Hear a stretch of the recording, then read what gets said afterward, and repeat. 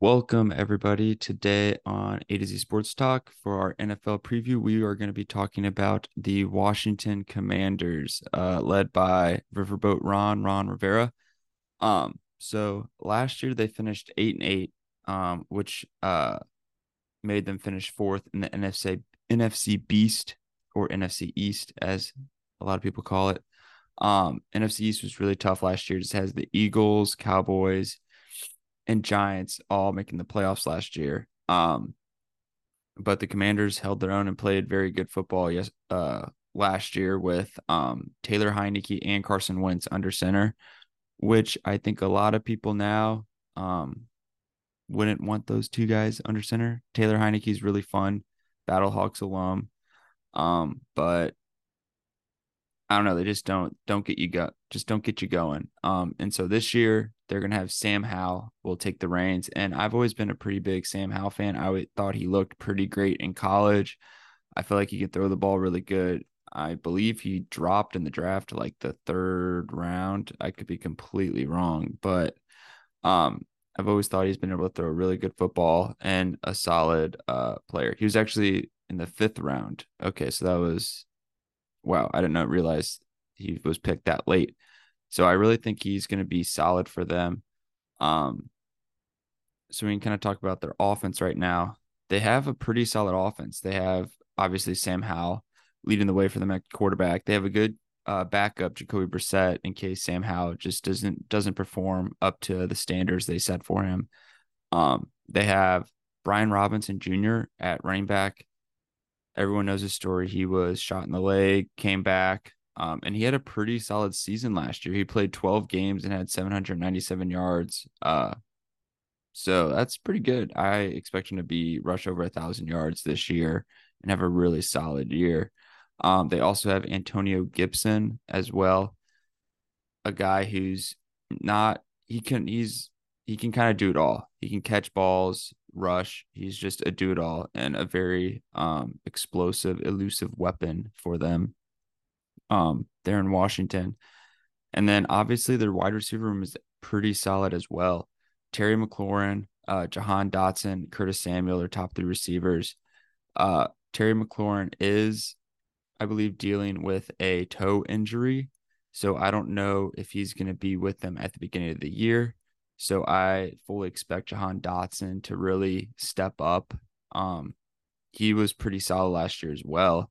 As a rookie, he had 523 yards and 7 touchdowns. And Curtis Samuel last year had 656 yards and 4 touchdowns. And Jahan Dotson only played 12 games. So if he can stay healthy, I think he's going to be a breakout candidate this year. So their wide receiver room is something to be pretty excited about.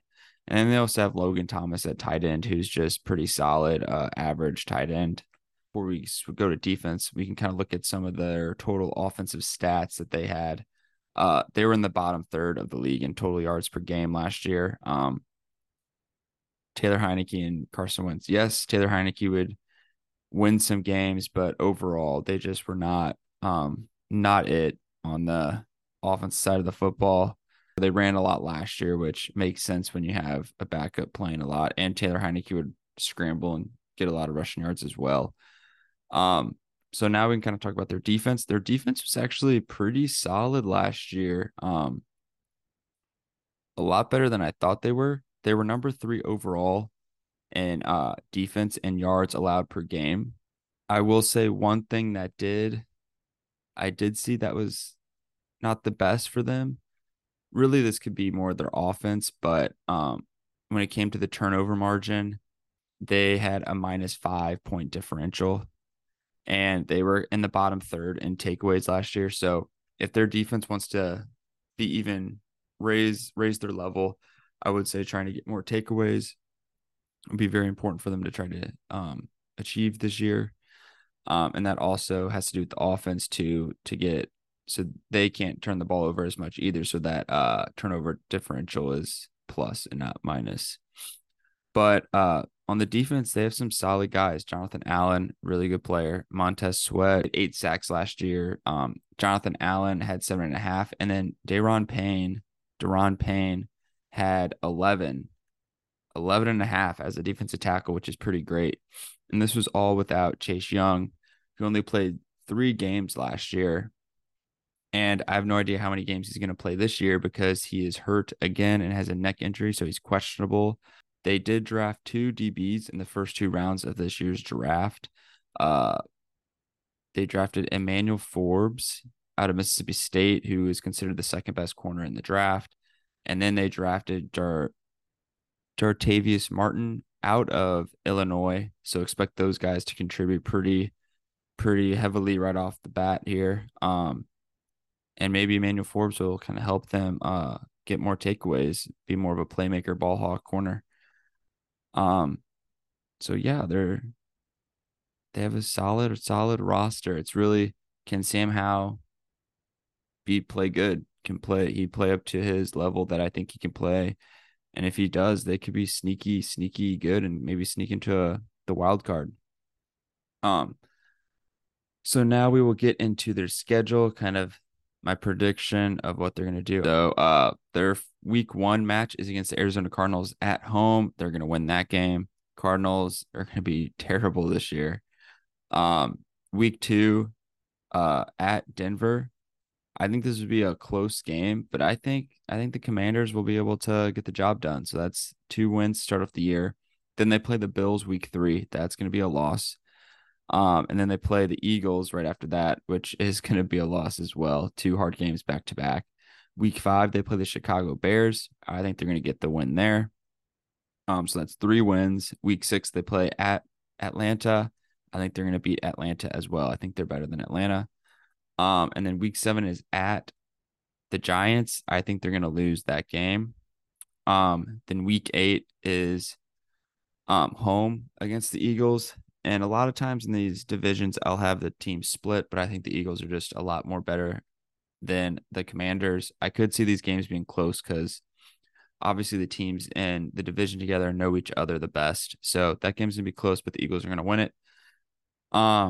Week 9 at the Patriots, I'm going to give them a win there. I don't think the Patriots are going to be amazing this year. I think this game is going to be like a under 20 kind of score, a lot of defense, no offense. So yeah, they're going to beat the Patriots, give them their 5th win. And then week 10, they play the Seahawks. I'll throw a bone for AJ and let the Seahawks have a win. So the Commanders lose that week. Week 11, they played the New York Giants at home. I'm going to give them a win there. So then now they have 6 wins. Week 12 against my Cowboys, obviously they're going to lose.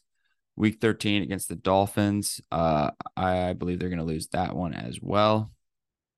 And then week 15 at the Rams, I think they're going to get that win there. So that's going to be their 7th win. The Rams are not looking great. Week 16 at the Jets, I think they're going to lose that game. Week 17, home against the 49ers. I think the 49ers are going to beat them.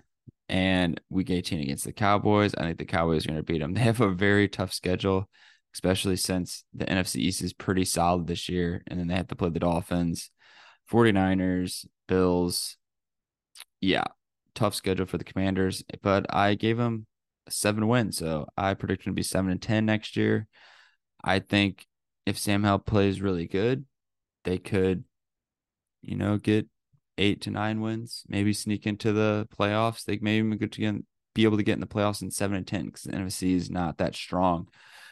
So, yeah, that's the little preview we have for the Washington Commanders. Make sure to listen for our next team, which I believe is the Dolphins. So look out for that one. And thank you guys for listening.